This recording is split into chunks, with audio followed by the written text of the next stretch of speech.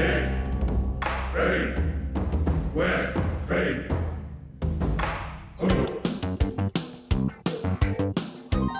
This is East Screen, West Screen with Paul and Kevin, where if films were food, they'd be full of it.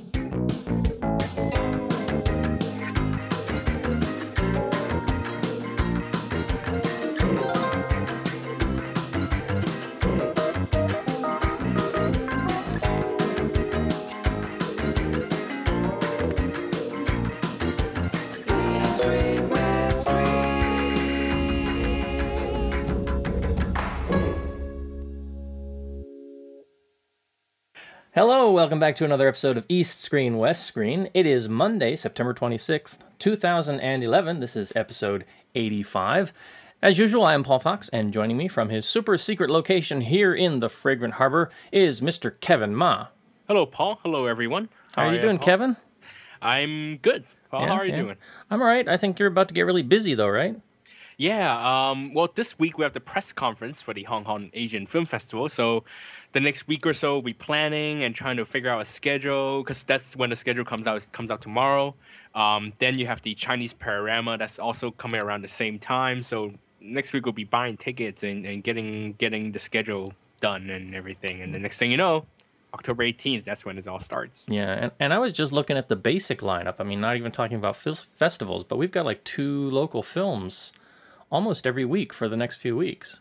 Yeah, that's right. We have we have 1911, the Jackie Chan film coming up, and also Sorcerer and the White Snakes. That's this week, and then the week after that, I think we have 33D Invader finally. Then you have Miro. I think on the 13th, coming two weeks late after China.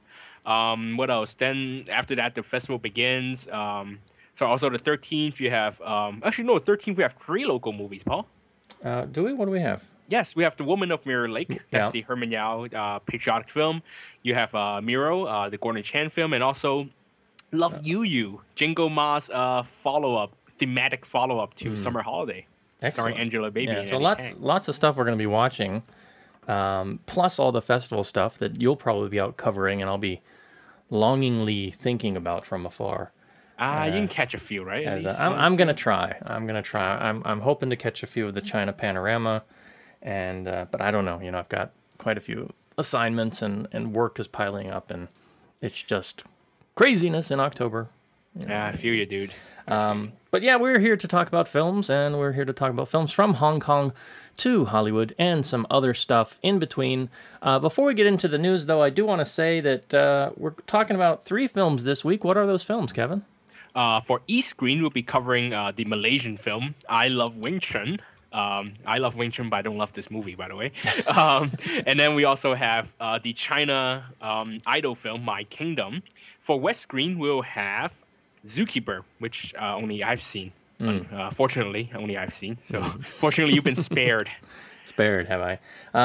Well, yes, those are the films we'll be talking about in just a moment after some news. But before we get into that, I do want to throw out a little bit of a shout out to Michael Sun, who was brave enough to join us this past weekend for I Love Wing Chun with our little movie group. He came out and he braved the China Chem Cinema, and he braved the film, and we appreciate him joining us. And he is a blogger himself. He is a webmaster of a website called 21cb.net, which I believe stands for 21 Century Boys, if you're kind of up on pop culture and Japanese manga and Japanese films. And his site is basically a site that looks at, you know, all kinds of interesting stuff from Asia. It's Asia-centric, so they look at popular culture, they look at news, sometimes politics, whatever he's able to get in and write about, and sometimes he has some guest correspondence on as well. So if that kind of stuff interests you, do take a chance to stop by and visit his site, and hopefully we didn't scare him off. Hopefully he'll be out again for another movie night. Yeah, I was telling him that the initiation to our little movie group is always, and unintentionally, I swear, unintentionally, the first movie of someone new in the movie group is always terrible movies. My initiation movie to the movie group was back in 2005 with Kung Fu Mahjong 3.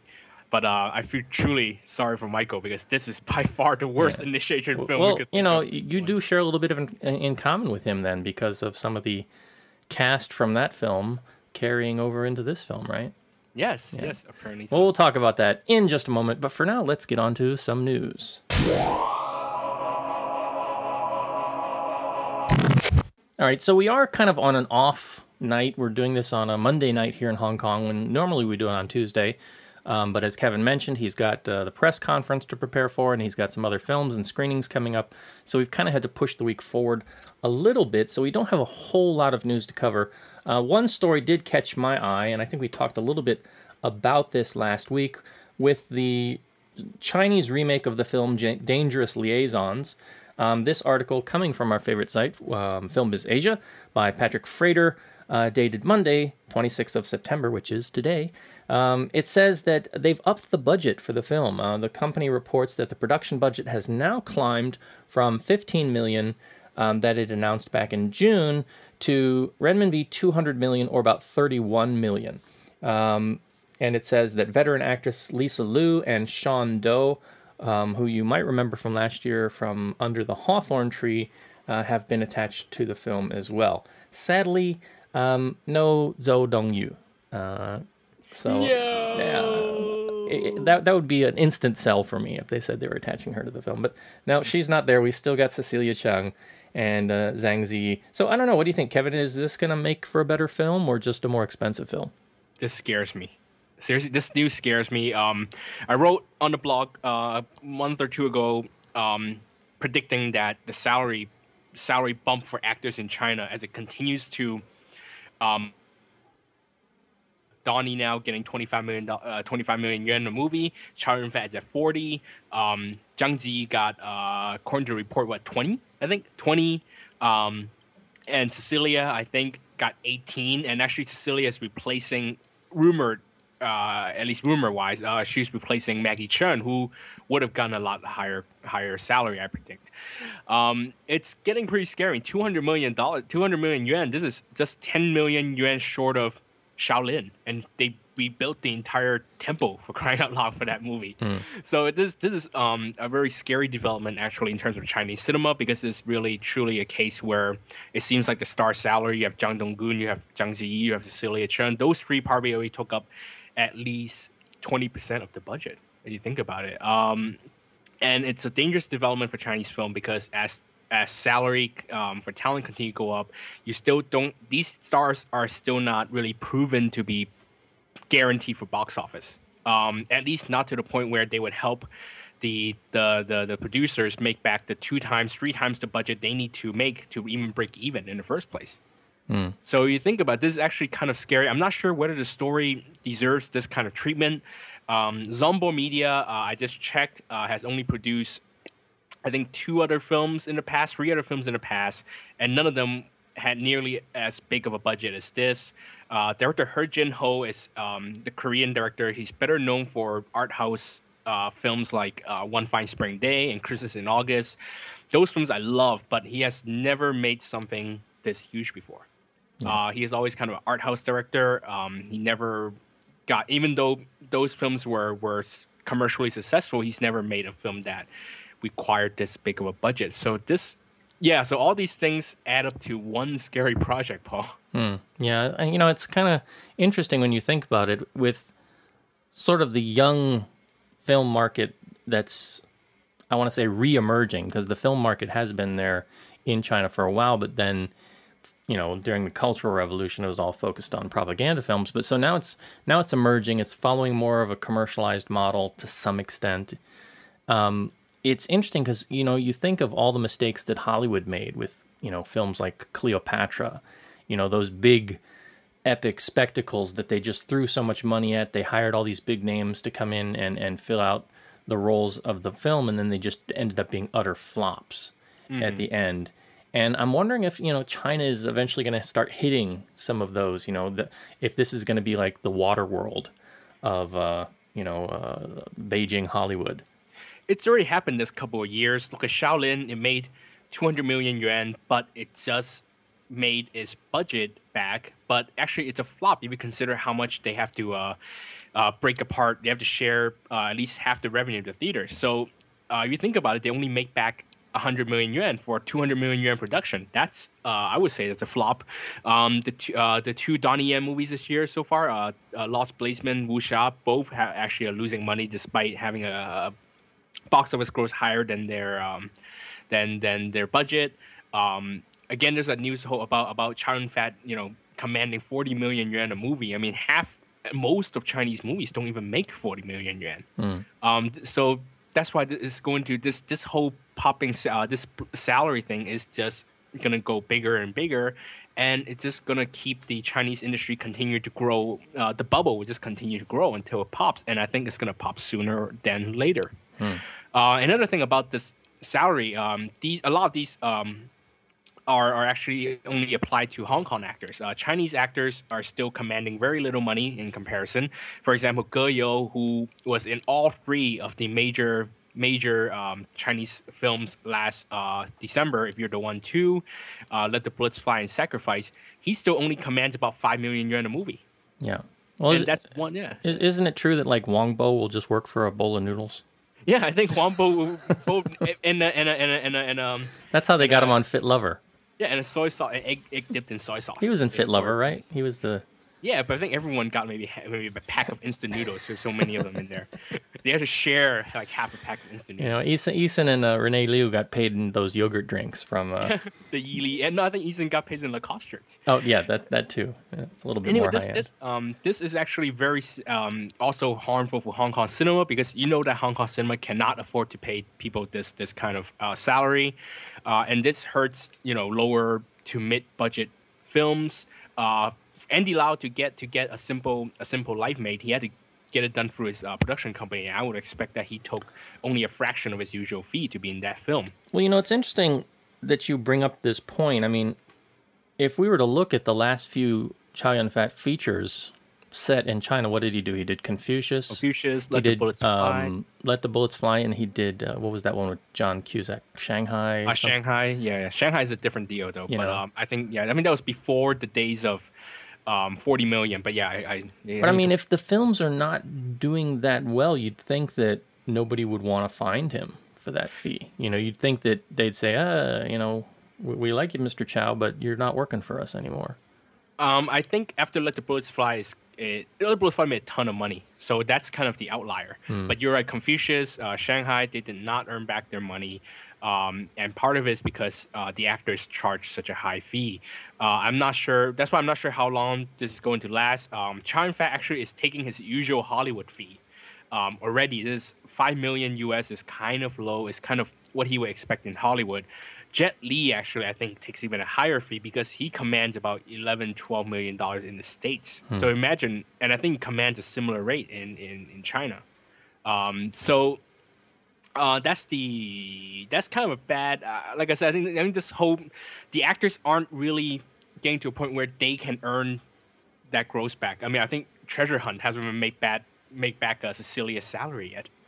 That's how little it grows. So, I don't think the Chinese film industry has gotten to a point where you can have the star system yet. There are stars, and they surely help the pedigree of the films, but I don't think it's not really one of those where you put in the investment and you make double the return. It's more like you put in the investment, you make back maybe 2/3 of your money if you're lucky. So they should just hire Zhou Dongyu. Her fees Zhou Dongyu for everything. Still that's relatively small. So or Gui Lunmei, yeah, Gui for everything. It's also great. All right, you've got a bit of news about China and Hong Kong deciding on their Oscar picks. That's right. Both China and Hong Kong have officially announced their representatives for the Best Foreign Film race at the Academy Awards. Hong Kong, as expected, will be sending Anne Hui's A Simple Life. Dini Yip just won the Best Actress award over at Venice, so that kind of solidified the choices. Now, I also didn't highlight it, but there was another story over on Film Biz Asia saying that because of that win, they've been having screenings of the film, early screenings of the film here in Hong Kong to qualify. But I didn't see any tickets on sale.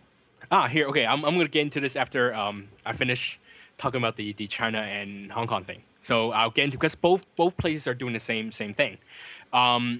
Yeah, the Simple Life doesn't open until March 2012 in Hong Kong. China has also picked the Zhang Yimou $90 million epic Flowers of War starring Christian Bale. And it's China's most expensive film, and it's opening in December. But they are submitting to the Oscars because, well, simply again, it's based on pedigree.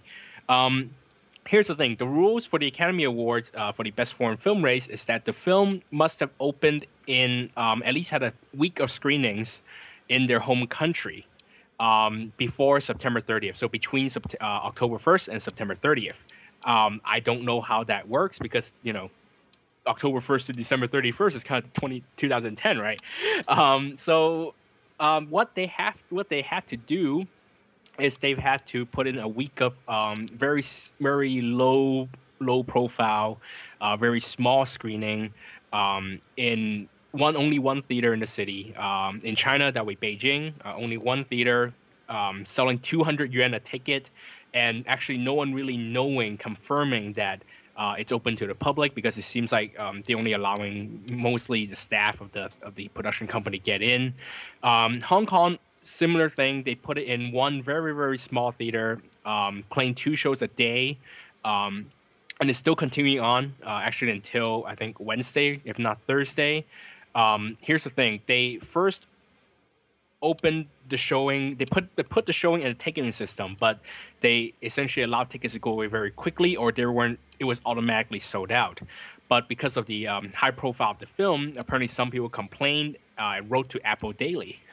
And so after Apple Daily reported it, then the distributor had to come out and cover their butts, saying, no, they're all completely open. We just think Andy Lau fans are snapping them really quickly. And the Hong Kong Film Awards also had to respond, saying they're going to send people to monitor the screenings. So after last Tuesday, so 2 days before the official screening starts, after they sold tickets for 4 days of free 4 days of screening, any new screen they opened after that was actually open to the public. At least half the house. They opened it at a 32-seat theater in I Square, I think, the smallest one. And they also put it at really odd times, like 11:40 a.m. and 3:20 p.m. on weekdays, to make sure as little people see it as possible. But at least now they can say, not one, we have public screenings, and 2, we can prove that we actually have people that can, say that they bought tickets to it. But that's only after Apple Daily reported it. But why are they doing that? They do this every year, actually. They do this every year because the way they set opening dates is that they want to maximize commercial potential. Last year, I think, what movie did this? Last year, Echoes of the Rainbow did this because I was at one of the screenings. No, last year wasn't Apple. Sorry, 2 years ago was Echoes of the Rainbow. I was actually at one of these early screenings at the Newport because I was invited. I didn't have to buy a ticket for it. Years before that, you had 14 Blades, which automatically had a week of screenings at Golden Harvest Mongkok, but never opened to the public because, of course, they want to keep it closed. I wonder why. Yeah, I mean, these are actually mostly to qualify for the Hong Kong Film Awards, because the Hong Kong Film Awards dictate that you must show the film for a week before December 30th, 31st to qualify. And this is a loophole because the way they schedule the film, they want to maximize the commercial potential, but they also want to qualify for the awards so that they can get that commercial potential through the nominations. Case of Simple Life, they're planning to open it in March because that's around the time when the Hong Kong Film Awards was for the Hong Kong Film Awards. I mean, surely that Dini Yip is definitely a lock for a nomination now, but I don't think the distributor expected that the buzz would begin so quickly, because I don't think anyone expected Dini Yip to win the Best Actress award, and now I think that whole strategy is kind of falling back, or it's kind of blowing in their face, because now they have to sustain this buzz for another half a year before people can actually see the film. I mean, aren't the film awards in February, March? Yes, but the qualifying period is, of course, January to December. Right. So, but what I'm saying is, I mean, technically they could have her win for the Hong Kong Film Awards before the film's actually released here in Hong Kong. Yes. Yeah, actually, no, it's around March, because I remember it's around Film Mart. Yeah. It's around Film Mart, so it's around March or April. So if they're opening in March, so that should be right between the nominations and the actual award show, if not a week before the award show, if not right after the award show. So they're even if they're not counting on it to win anything, they're at least counting on a lot of nominations for it in order to get the at least in theory that was what they were going for. Like I said, they didn't expect Disney to win so early, and I think they have to lock this because they're working out with theaters, and they also have to work it out with the Chinese mainland Chinese release schedule. So now they're kind of stuck in a bind. And the thing is, if they were just showing it to Hong Kong, they could adjust opening dates really quickly. I think it would be a great year-end film. I think around December, November, that's when everyone still remembers the win. You have these advanced screenings where the buzz has been building because there's actually a lot of good work coming out of those screenings. Open in November, open it early December, or even in the holidays. Bam, you got at least 10 million based on those buzz. But, there's too many things to work out in the Chinese-Hong Kong co-production world because you have to work it out with China. You have to approve the censorship. You have to start promotion early. You also have to worry about whether the scheduling is right for China because you have December and then Lunar New Year, and then and so now it's a mess. I have no idea how they're gonna sustain this because when Echoes of the Rainbow won, it won in Berlin in January or February. So they only had that 1 month. That was when the word was hot.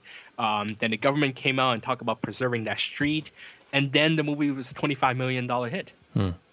I don't think they can sustain the buzz for half a year, and I don't think the film will do as well as it would have if they opened it a little earlier around the end of the year. But that's just what I think. And then actually it would qualify for the Hong Kong Film Award legitimately instead of using these loophole screenings. And it's a little frustrating, but that's the world we're living in. East, trade, west, trade. Ho. All right, so we've got 2 movies for East Screen this week. The first one coming fresh out of the land called Malaysia, I guess, although you wouldn't know it with all the Hong Kong actors who are dotting the landscape of this film. I love Wing Chun, and what can I say? It's got Yuen Wah and Yun Chu in it, who are the famous couple from Kung Fu Hustle. I think they've gotten more mileage out of that film than probably any other Hong Kong couple in history, and they're still milking it, and along with a lot of other Stephen Chow gags that kind of show up in odd places in this film. Basically, to talk about the story, I'm not sure if there is one still. It starts out with a character named Don, who's sent to find another character named Wing for his boss, who's supposed to be Nat Chan, I guess, his boss's boss. And so they end up going out into the countryside, into Malaysia, and to find this Wing, who's living with his aunt and uncle, played by Yuen Wah and Yun Chu. And he knows Wing Chun. He's like a super Wing Chun star. He's been taught by his aunt and uncle. And they just live out in the middle of nowhere. They're in hiding for some reason because they wanted to escape the martial world, and they wanted to protect Wing or something. I don't know. It's not, most of Malaysia looks like that. That's what I just thought. None of this is really clear. So Don gets together with his sister and a couple friends. One who's a very effeminate stereotype, which I'm surprised they're still pushing those kind of models for humor. But there you have it. It's like the 4 of them, they pile into this Volkswagen van with flames on it, and they head out into the wilderness, into the outback of Malaysia to find Wing, who comes across as sort of the typical bumpkin character. Now, Wing himself speaks Mandarin. His aunt and uncle speak Cantonese. We learn through flashbacks that his dad speaks Cantonese. So go figure. Malaysian education system in the wilderness. I couldn't figure that part out. So they go to find him. They need to bring him back. On the way of bringing him back, they get in a couple fights, and then they're told to go to Wing Chun Street, where they are. Everything on this street called Wing Chun Street is a form of Wing Chun. So they've got Wing Chun dim sum, they've got Wing Chun sushi, they've got Wing Chun massage parlor. They've got Wing Chun Mahjong, and what this serves as is little different skits or vignettes, like you might see on Saturday Night Live, that are really hit and miss. And what they're doing there, they spend a long time there. They spend like half the movie there, which really has nothing to do with the main story. So by the time they leave Wing Chun Street, you've forgotten what the main story was. But then they kind of show up at Nat Chan's house and they try to get back on track. They never really make it. Yeah, that's the story. I mean, Nat Chan wants Wing because there's supposedly a tattoo of a treasure map on his butt that was put there as a child, and you wouldn't be able to read it until he became an adult because, obviously his butt will have gotten bigger. Plot hooks for the win. What can I say? And this was an interesting film because it came from Malaysia, so it had 3 subtitles for the price of 2. Normal Hong Kong films have a Chinese subtitle and an English subtitle. And this one had a Bahasa Indonesia subtitle on the top, or Bahasa Malaysia subtitle on the top, and then the Chinese, and then the English. And my eyes had a hard time adjusting, let me tell you. It took me a while to get used to that. But yeah, I mean, so it's from Malaysia, lots of Hong Kong stars, but who the rest of the folks were, no idea. I guess there's some up-and-coming Malaysian actors and kids. As I said, lots of old Stephen Chow jokes. The gags were really hit and miss. And, what else is there to say? Do we really care about any of this by the end? Not really. I mean, it's free it.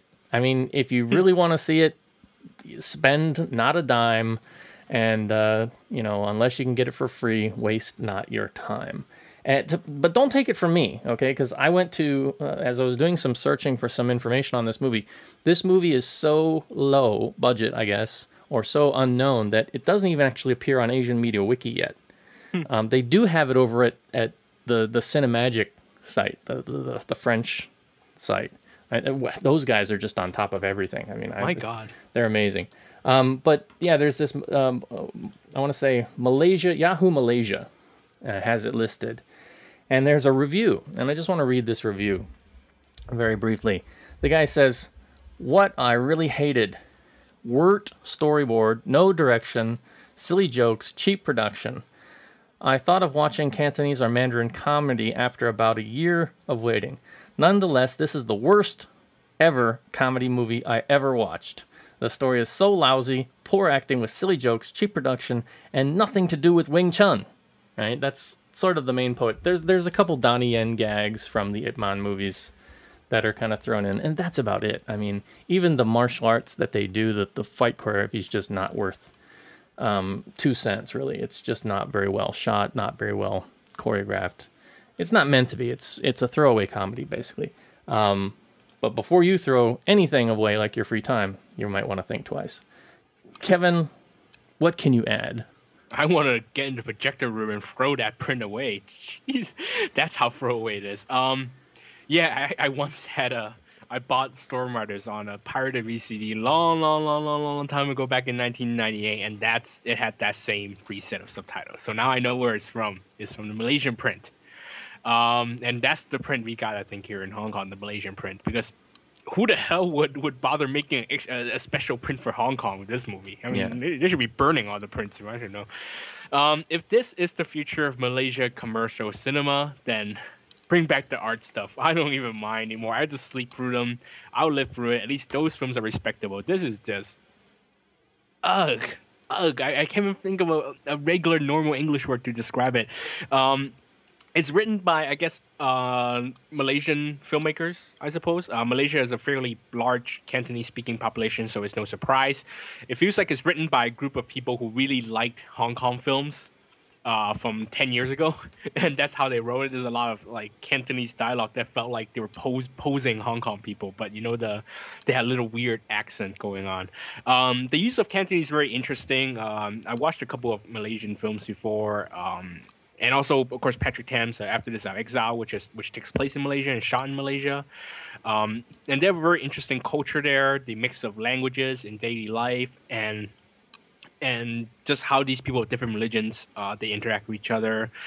And this film, I wish there was a little more insight into that. I think there was a few local pop culture references, like some of the cameos where the camera sticks on a certain person for a little longer than you would think, and I think that's like one of those local pop culture reference. But I would like a little more, relevant to Malaysian culture, I suppose. Story, what story? The first 20 minutes and the last 15 minutes are quote unquote the story stuff. There's things happening, I guess. But the whole middle part, like you said, the Wing Chun Street is all sketches. It's just all like really bad Saturday Night Live sketches. And the sketches repeat themselves. I found at least two sketches where it felt like they didn't really have a script for the film yet, and they filmed two versions of the same the same joke or the similar sketches, and they just played it back to back in the movie. Especially one about Brian Burrell and Fruity Wing Chun School. I think there was one with a group of these bullies that show up twice, and no one, and finally until someone questions, "Hey, those guys are familiar. Why are they all here again?" Yeah.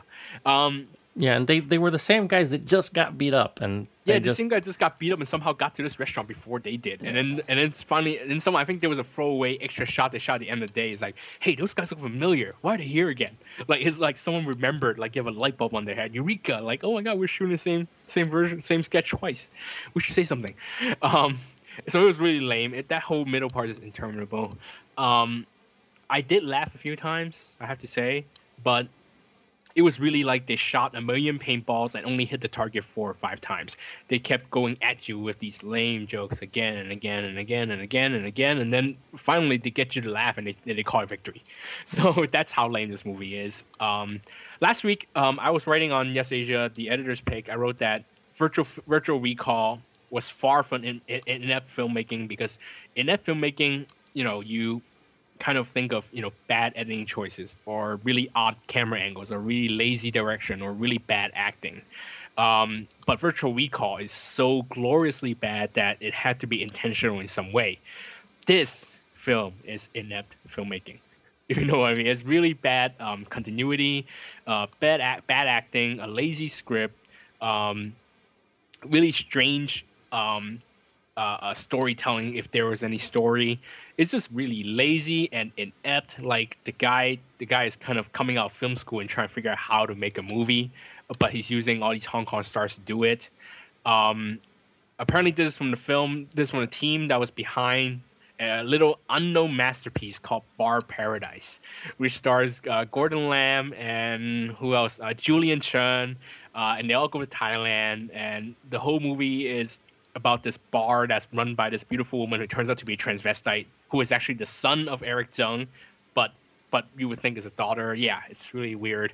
That movie was so bad that they couldn't get any of the stars to come back to do their own lines in Cantonese. So imagine having to find that guy to imitate Eric Tsung. Not an easy task.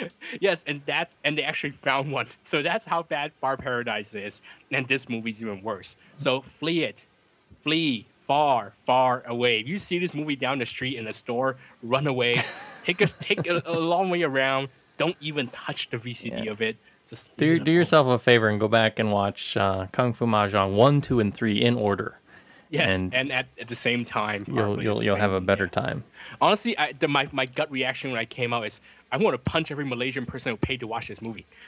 But I'm a lot calmer now, so I feel sorry for anyone who actually paid to see this movie, which is why I'm feeling sorry for myself right now. Yes. Yeah. So sit in the corner and punch yourself. Yes. Ow! Why are you punching yourself? Ow! Why are you punching yourself? Yeah. All right. So I love Wing Chun. And we have this. What? Huh? This Week in Subtitles. So this week in subtitles, we have a subtitle of the week at long last. I guess I should do a little bit of a setup. So at the end of the film, Nat Chan wants to get a look at the character of Wing's butt, so that he can see the treasure map. So he sends this other guy, who's actually a guy from a Stephen Chow films, the one who had the eye thing, the magic eye from what was it?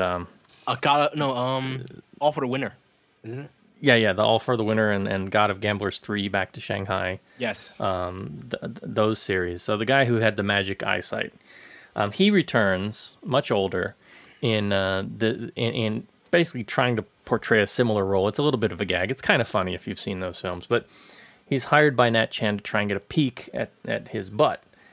But they messed up the subtitles, and they kept saying, "No one can piss at Wing's ass." and it was supposed to be peak, obviously, but it wasn't just one time they messed it up. It was multiple times. So some really bad jobs on the subtitles. So there's no excuse, because they should speak at least, decent English in Malaysia, as far as I know. Or maybe that's what they meant. No one can piss at Wing's ass. I mean, I wouldn't want anybody to piss at my ass. Yeah, I mean, that would, I guess, if you want to see a map on my ass, you have to piss on my ass. Yeah. And I don't let anyone piss on my ass. I'm sorry. We've got another E-Screen film. Is this one any better? My Kingdom? Is it better, Kevin? Can you tell us? Well, if you're saying, with a rotten apple is, worse than a half-rotten apple, I mean, that's, of course, the half-rotten apple would be better, because you can at least eat half of it. And that's My Kingdom. My Kingdom is the half-rotten apple of the week. Or if you're an optimist, the unrotten half, right? At least you can eat the unrotten half, and in this case, it's the parts that the actual director didn't direct.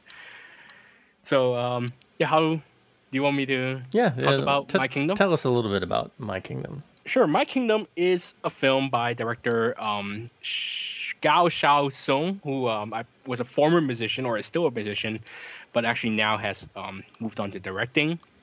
This is his third film, I think. If I understand the rumors correctly, he's also moved on to jail. Yes, he actually, before the movie came out, he was caught drunk driving and was sentenced to, I think, 60 days or 30 days in prison. So he did not, I almost want to say he didn't live to see his movie open. But actually, no, he just didn't have the freedom to see his movie open. But yeah, as we're staying in touch, and actually lucky him, because, now he's in jail, doesn't have to face all the criticism for this movie. This film is produced by Andre Morgan, who last partnered with Peter Chan on, what was it?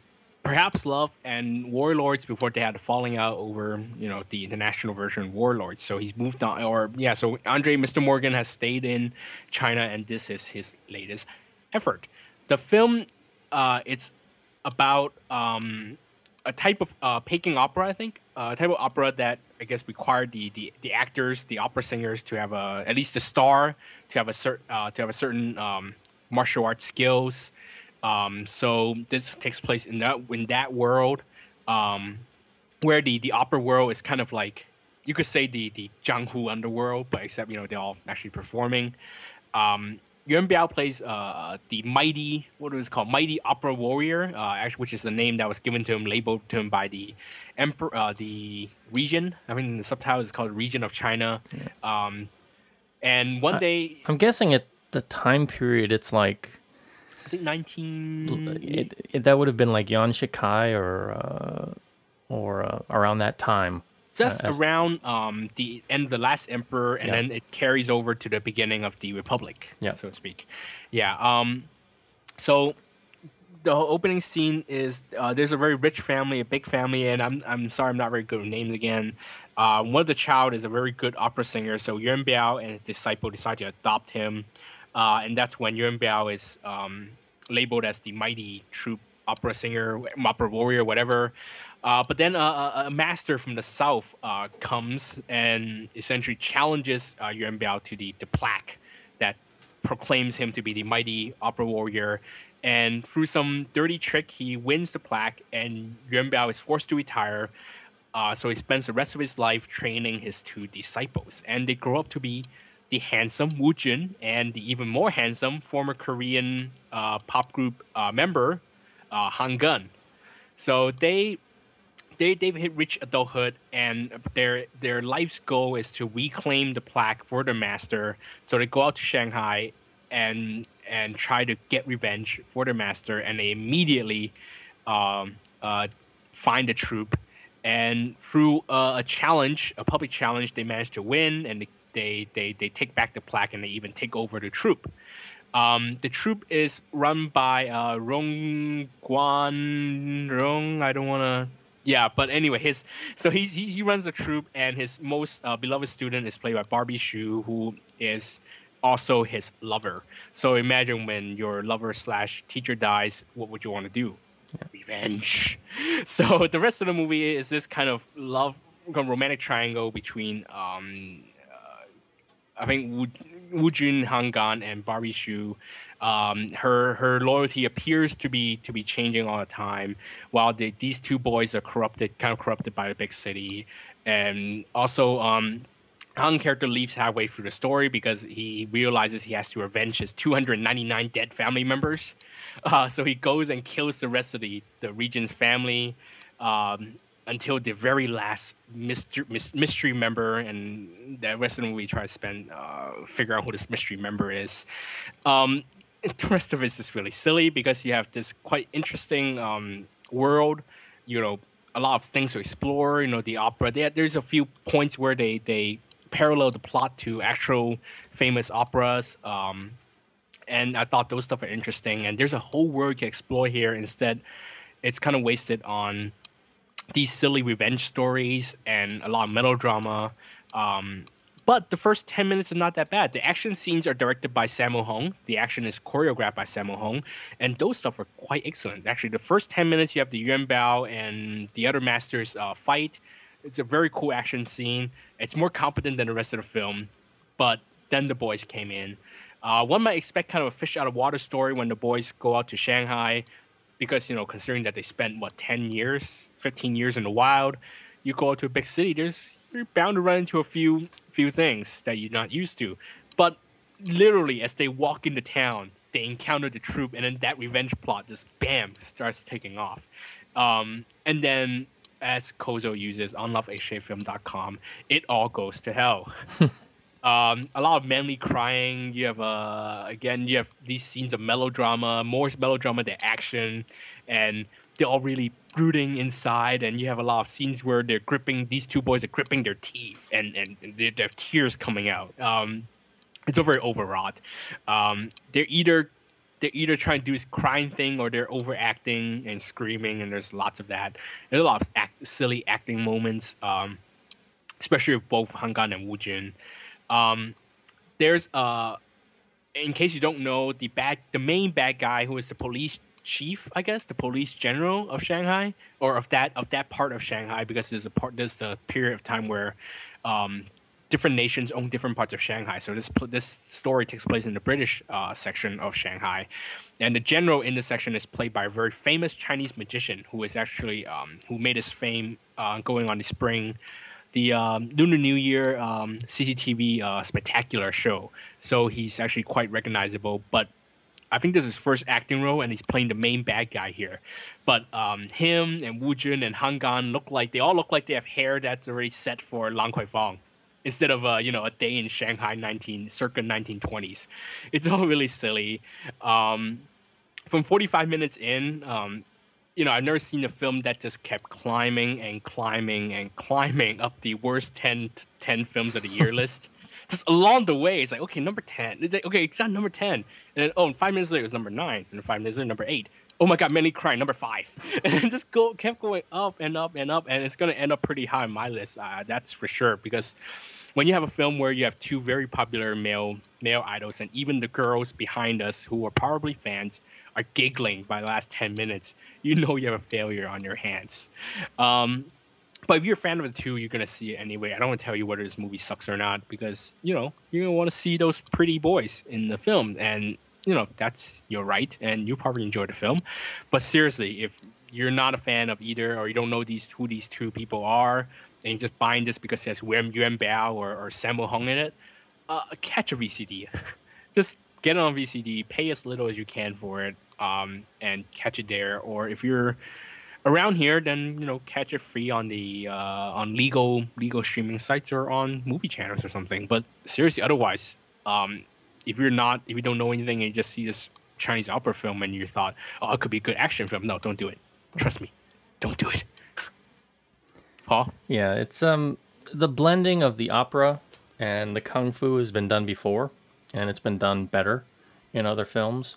That being said, I was still kind of partial to it because I like films that revolve around the stage, the opera stage, and I've spent a little bit of time studying that as a performance art. And there's not enough of that these days. And one of the comments I said in the film was, this is sort of an attempt to get young people interested in the traditional arts again, because they get these two young idols to come in, and unfortunately they didn't do it a really solid justice, I think.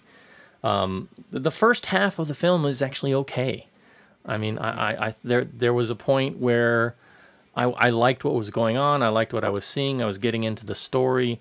And then, like you said, or like Kozo says, it all just goes to pot.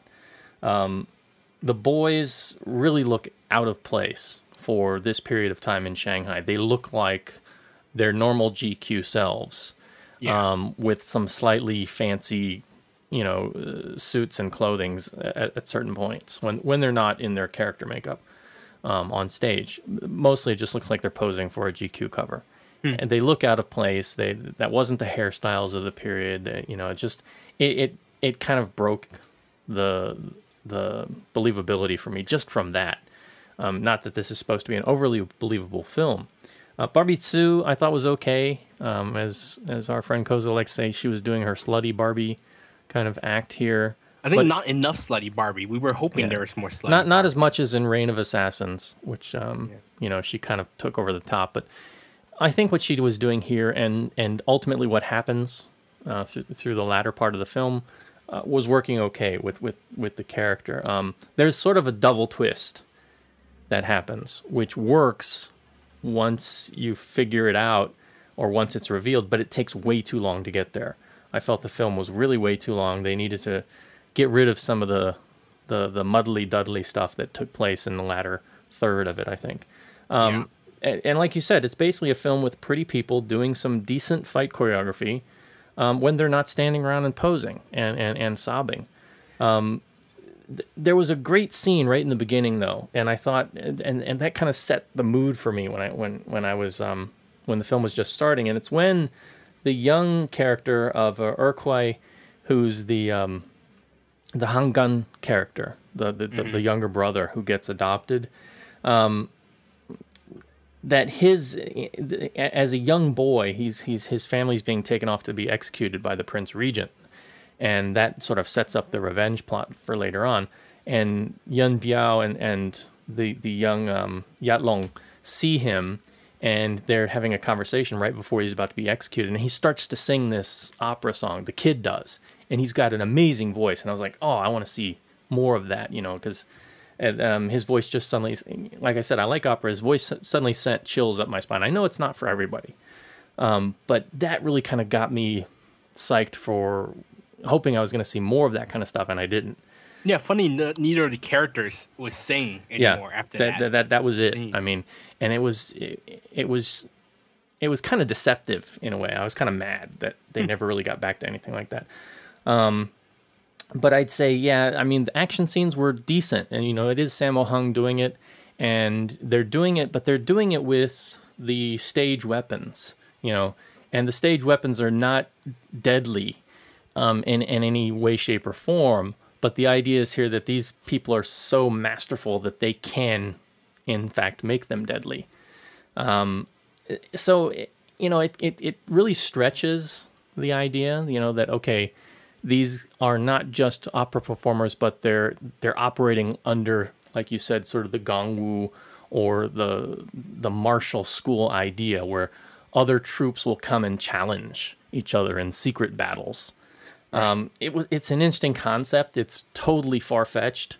There's definitely rivalry amongst opera schools for things like, how many steps should a character take, or what kind of movement will one character have over another, or certain facial expressions, these kinds of things. But, it's not like they ended up in stage brawls over these kinds of ideas, at least from the histories I've read. I mean, there could be secret histories. I don't know. I'm just an outsider.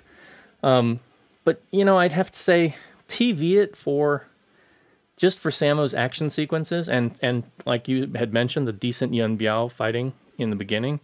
And then just great. Just kind of coast through the rest of it as you can. But for really better opera-based films, there are quite a few out there. I mean, Peking Opera Blues is, one of the all-time classics. The King of Masks is another one. Woman, Demon, Human is great. Or even Hong Kong's Demi Haunted was actually pretty decent for the way they kind of focused on, Southern Cantonese opera. If you can get past, the brooding of Nick Tse and Joey Young. It's actually got a pretty decent story in it. I forgot to ask, how's it doing anyway? Do you know? It didn't do that well in China considering its big fan base, but it has been a victim of the box office gouging thing. Apparently, Hong Kong, I think it did maybe not even 1 million. So, which is actually quite bad. Which is surprising because it's like I think all the girls at my office are huge Fahrenheit fans, so I figured they would have been out the first day. Yeah, I think for movies, these kind of content, their fans are more like, do we have time? It's not really just him. We'll go see 3D DNA or whatever. We'll go see 3D Mayday, or we'll just buy another album or something. Yeah, I think, or they'll just download it and then maybe buy a DVD later or something. Who knows? Yeah. But this movie doesn't deserve it anyway. The kids were dubbed. Actually, the 2 stars are dubbed when their native language is Mandarin, so it doesn't make sense anyway for the film to kind of weird. Attract fans. Yeah. Pretty much everybody was. Yun Biao was dubbed. No one was speaking the original voices. Yeah, you're right.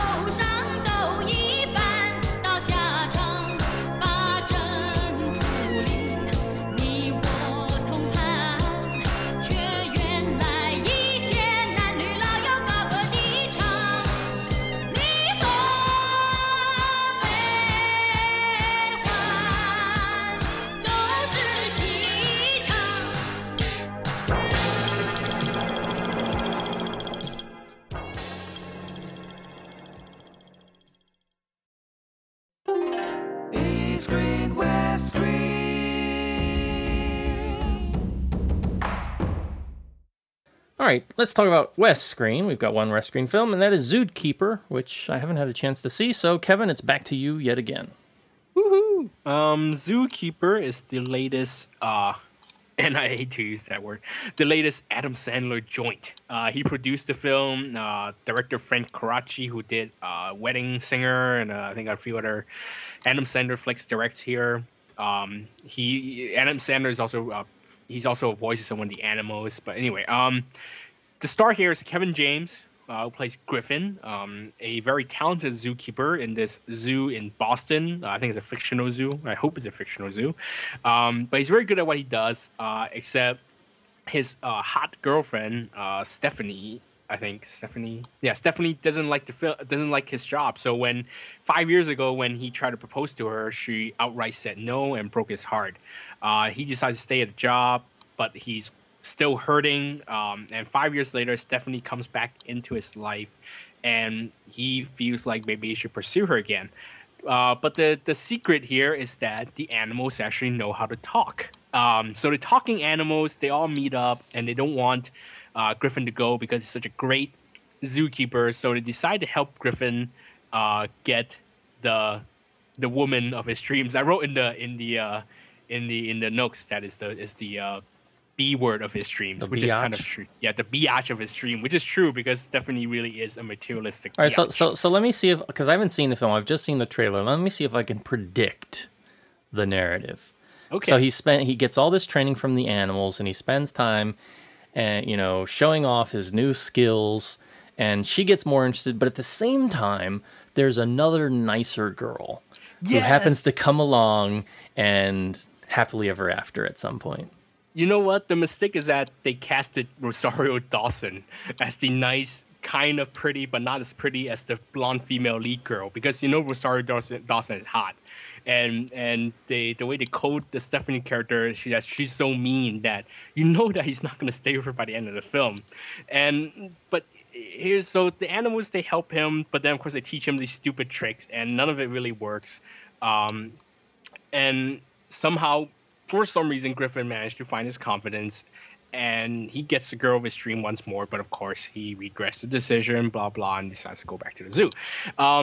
One of the main plots is his bond with this gorilla called Benny, I think Bernie, if not Benny. And it's the gorilla was once abused by his taker, who was played by Donnie Wahlberg here. So the whole one of the other main plots is actually Griffin's friendship with Bernie, especially after they start talking to each other, and it gets really silly because at one point Griffin takes Bernie out to TGI Fridays, and they spend a whole night playing at TGI Fridays. Yeah, I know it sounds really strange, but yeah, that's what happens. Actually, when I saw the trailer, that looked like the best part of the movie. That really is the funniest part of the movie, but it makes. I was like, I want to go to Fridays. I haven't been to Fridays in ages. Yes, they go to. We actually go to the Fridays in TST next week. Let's go to Fridays in TST. Oh, they have one here? Yeah, there's one in TST. Really? They're all over the place. Yeah. Oh, sweet. Because I was talking with Gia about it, and she's like, "Well, what's Fridays?" And I was like, "Well, it's kind of like a Dan Ryan's or Ruby Tuesdays kind of a thing, American food." And I was like, "Next time we go back to the States, I'll take you to one." And nah, just take her to TST, dude. Yeah, I didn't know It's that. on Nathan. Sweet. Yeah, it's on Nathan. I'll send you a link later on Open Rice. But yeah, so that you can tell this movie is a fantasy. The problem is that the movie goes from being a fantasy to just thinking the audience is stupid. Because Kevin James is a very likable comedian. He seems like a down to earth guy, especially on King of Queens, where he just plays kind of a regular guy, a regular Joe. But his character kind of borders on being dumber than the animals. Because he's taking advice from the animal, and the animals are teaching him these complete. And isn't it basically him doing the same thing that he did in Hitch? Pretty much, except dumber, because the bears are teaching him how to walk like bears. So if he's trying to walk like bears, it's gonna look like silly. But he's doing it out in the open during opening hours in the zoo, and it makes no sense because he somehow don't know that walking like a bear makes him look like an idiot. Or when the wolf teaches him that he's got to mark his territory by urinating in where he is, he goes on and urinates in a nice fancy restaurant to mark his territory. It's these kind of act that one makes you wonder, okay, this guy's a great zookeeper, but do you really want him running the zoo? The zoo has lions and elephants and bears, but you got this guy who is stupid enough to take advice advice that don't work and from the animals, and you're just wondering, who are these people? But of course, you can't really blame the animals for being smarter than Kevin James, because they are voiced by people like Adam Sandler and Judd Apatow and Sylvester Stallone and Cher, and of course Nick Nolte as Bernie the gorilla, which was awesome, by the way. I didn't notice it was Nick Nolte for a while. Adam Sandler was doing this Ray Charles thing for a while, and I had no idea it was him. It was really strange. Sylvester Stallone is great because he's like the alpha lion who keeps talking about the wild, except he was raised in captivity. So it's just kind of hilarious. It's kind of funny. So there's a couple of laughs to be had. But the problem is that Frank Karachi is a really sloppy director. It feels like there are moments literally where the scene ends in the middle where you have a reaction shot by a character, but the whole conversation doesn't feel finished and then cut to the next thing. It's really sloppily directed or sloppily edited, so to speak. It's so bad that I would say it's nearly offensive, but that a movie of talking animal is really for the kids, so I shouldn't harp on it that much, because ultimately I'm sure the kids will laugh at it, and even I laughed a couple of times. The problem is that the film had 5 writers credited. When you have 5 writers credited to a Hollywood film, double the number of that many writers worked on it. But for somehow I think not only did the technical team work harder on the animatronics and the animal mouth talking and things like that, not only did they work harder, I think they were smarter than the filmmakers. Because this movie is so stupid, you wonder why it took 5 writers to write something this stupid or write characters this stupid. Yeah. Well, it's I can remember when I first heard that the film was being produced some time ago, and I was just thinking to myself, are they kidding? are they kidding me? I mean, because I thought they were basing it simply off the video game, because there's a big boom in video game based movies, and game based movies. Battleship being one. I think Asteroids is still in production. I've heard also Space Invaders, and then this one, Zookeeper, because Zookeeper, for you youngins out there, was also a very old arcade game, and it was sort of a paint-in game where you basically, there were animals all were escaping, and you had to build a fence around them, and depending on how many you built the fence around and closed the fence off, you would get more points and whatnot. And I thought, it's these simple concepts that they're taking and trying to build into movies, and it doesn't really mention the video game here when you read up on the movie on movie sites, but it's part of that same batch. It's part of that same Space Invaders Asteroids, that's Battleship that's suddenly gotten out there and is actually being made now. So I don't know, it just kind of makes me wonder if these guys are out there just reaching for straws.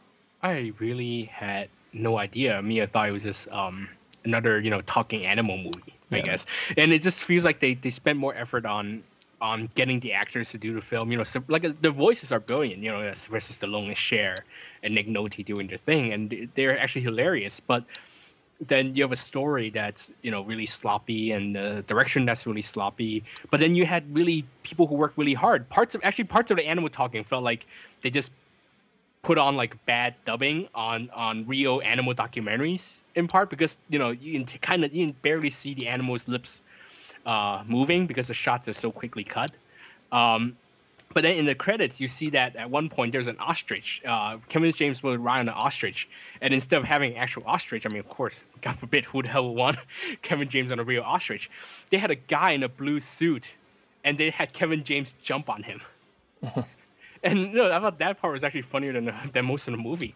And it just kind of tells you how, even for a movie as bad as this, you have really hardworking people working on the film to do what they do, and you get the feeling that they worked much, much harder than the filmmakers did.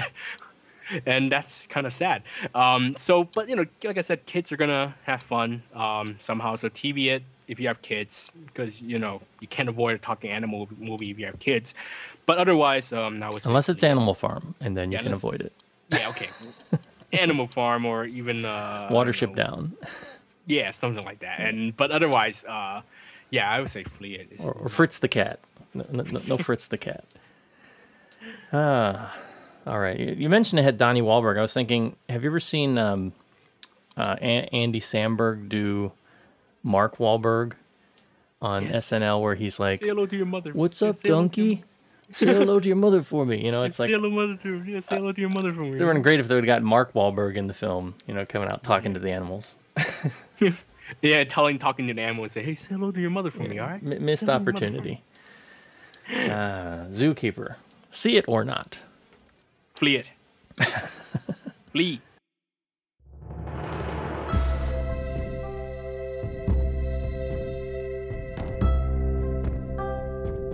You're listening to the East Screen West Screen podcast. Visit Comcast.com for more.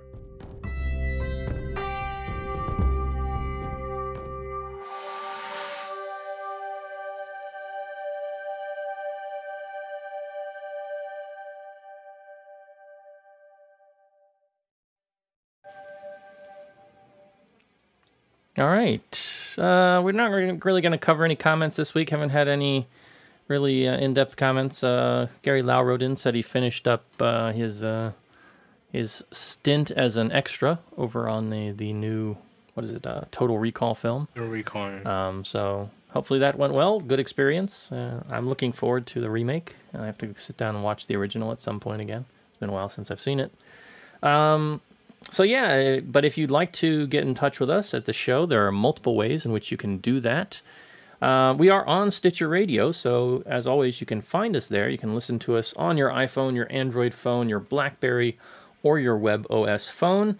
Stitcher is smart radio for your phone. Find it in your app store or at Stitcher.com. Stitcher Smart Radio, the smarter way to listen to radio. You can also find out what we're doing, and excuse me, you can find all the show notes. That's my Monday voice. Can you hear that? That's all like gravelly Case of and the scratchy. I've got the Mondays. Mondays, you know. It's Yeah. I'm in Garfield mode right now, so I have to apologize. So yeah, you can find out more information. You can find all the show notes and everything over at our website, www.concast.com. You can also leave comments there and start some conversations, and we'll talk about some of that here on the show. Of course, you can always find us on iTunes, and we'd be very happy if you'd leave us some feedback there. If you like the show, leave us a 5-star review, or a 4-star, or 3-star, or 2-star, or 1-star. Whatever you think the show rates is worth, and any feedback that you have for us, we would greatly appreciate. You can also follow us on Twitter. You can follow the show at twitter.com/Concast, and you can follow Mr. Ma over at twitter.com/thegoldenrock. Speaking of following Mr. Ma, what are you going to be writing about or doing? Or are you going to be too busy to be doing any web-based stuff this week? Oh, this week, actually, it's all about web-based stuff. This week, I'll be reviewing pretty much all the movies that's opening in Hong Kong. So I'll be doing Abduction, of course, starring Taylor Lautner. Johnny English Reborn. That's abduction, right? Because his abs get abducted. Herbs, jab, Team Jacob, baby. Sorry. Yes, abduction. I hear it takes his shirt off within 4 minutes of the film. So I'll know tomorrow. But I'm going to the premiere screening, so I'm expecting all the girls to go woo and everything whenever we take off his shirt. I'm not looking forward to it. Mm-hmm. So we got that. Remember, directed by John Singleton, who did Boys in the Hood. Remember, It's Boys in the street, yo. Abduction. Sorry. Boys in the Hood to Abduction. Think about that career arc. Also, I'll be doing Johnny English Reborn. Also, I think Shark Night 3D. I didn't really want to do it, but of course, that's my job, so I will be doing that film as well. And you can see all those reviews by the end of this weekend on www.ypmovies.com.hk. Click on the English page, and you will see not only these reviews, but also reviews for this past weekend's films, including Columbiana, Apollo 18, and of course, Zookeeper. Excellent. We'll talk about some of those, I think, in the next show. I'd like to say a big thanks, though, to everybody out there who supports us in one way or the other. Big thanks to Rob Gobers over at Schnauzer Studios for the theme, Ross Chen of lovehongkongfilm.com, or lovehkfilm.com, for organizing our movie nights here in Hong Kong and keeping us active in local cinema. Of course, big thanks to Kevin for being here week to week and keeping us on the straight and narrow. And, of course, a big thanks to all you listeners for tuning in whatever way you do, whether you listen to us on the live show or you listen to us sort of in post as a podcast. We appreciate that you're out there, and it makes things all the more interesting for us here as we enjoy doing I gotta thank you for all the hard work you put in to the show, despite your increasingly busy schedule. Yeah. And Well, we love it. That's why we do it.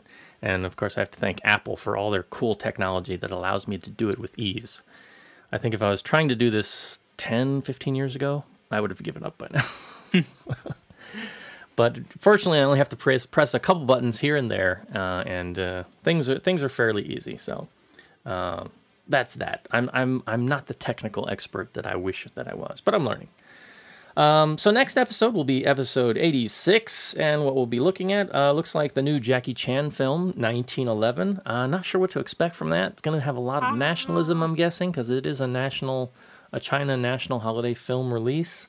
But we'll also be fortunate to see the Green Snake remake, also coming out later this week, that is called The Sorcerer and the White Snake, starring none other than Jet Li, who has said, I want to say twice now, that he's not doing any more kung fu or martial arts roles, and he keeps coming back. He's doing what's the word here? Sorcering. It's a sorcerer role. Okay. Yeah, he's doing some sorcering, so it's not really martial arts. He's in the world of Harry Potter. Yes. Okay, and he's going to be fighting the white Voldemort snake thing, I guess. I don't know. We'll see. Also, hopefully we'll be able to cover Johnny English Reborn, and if I can possibly build up the courage, Shark Night 3D. But I'm going to have a lot of courage building to get me out to see that film. I used to have nightmares from Jaws, I'll tell you. All of that and much more on our next show. Until then, this is East Screen, West Screen, wishing you good viewing, and we'll see you next week. See you next week, everybody.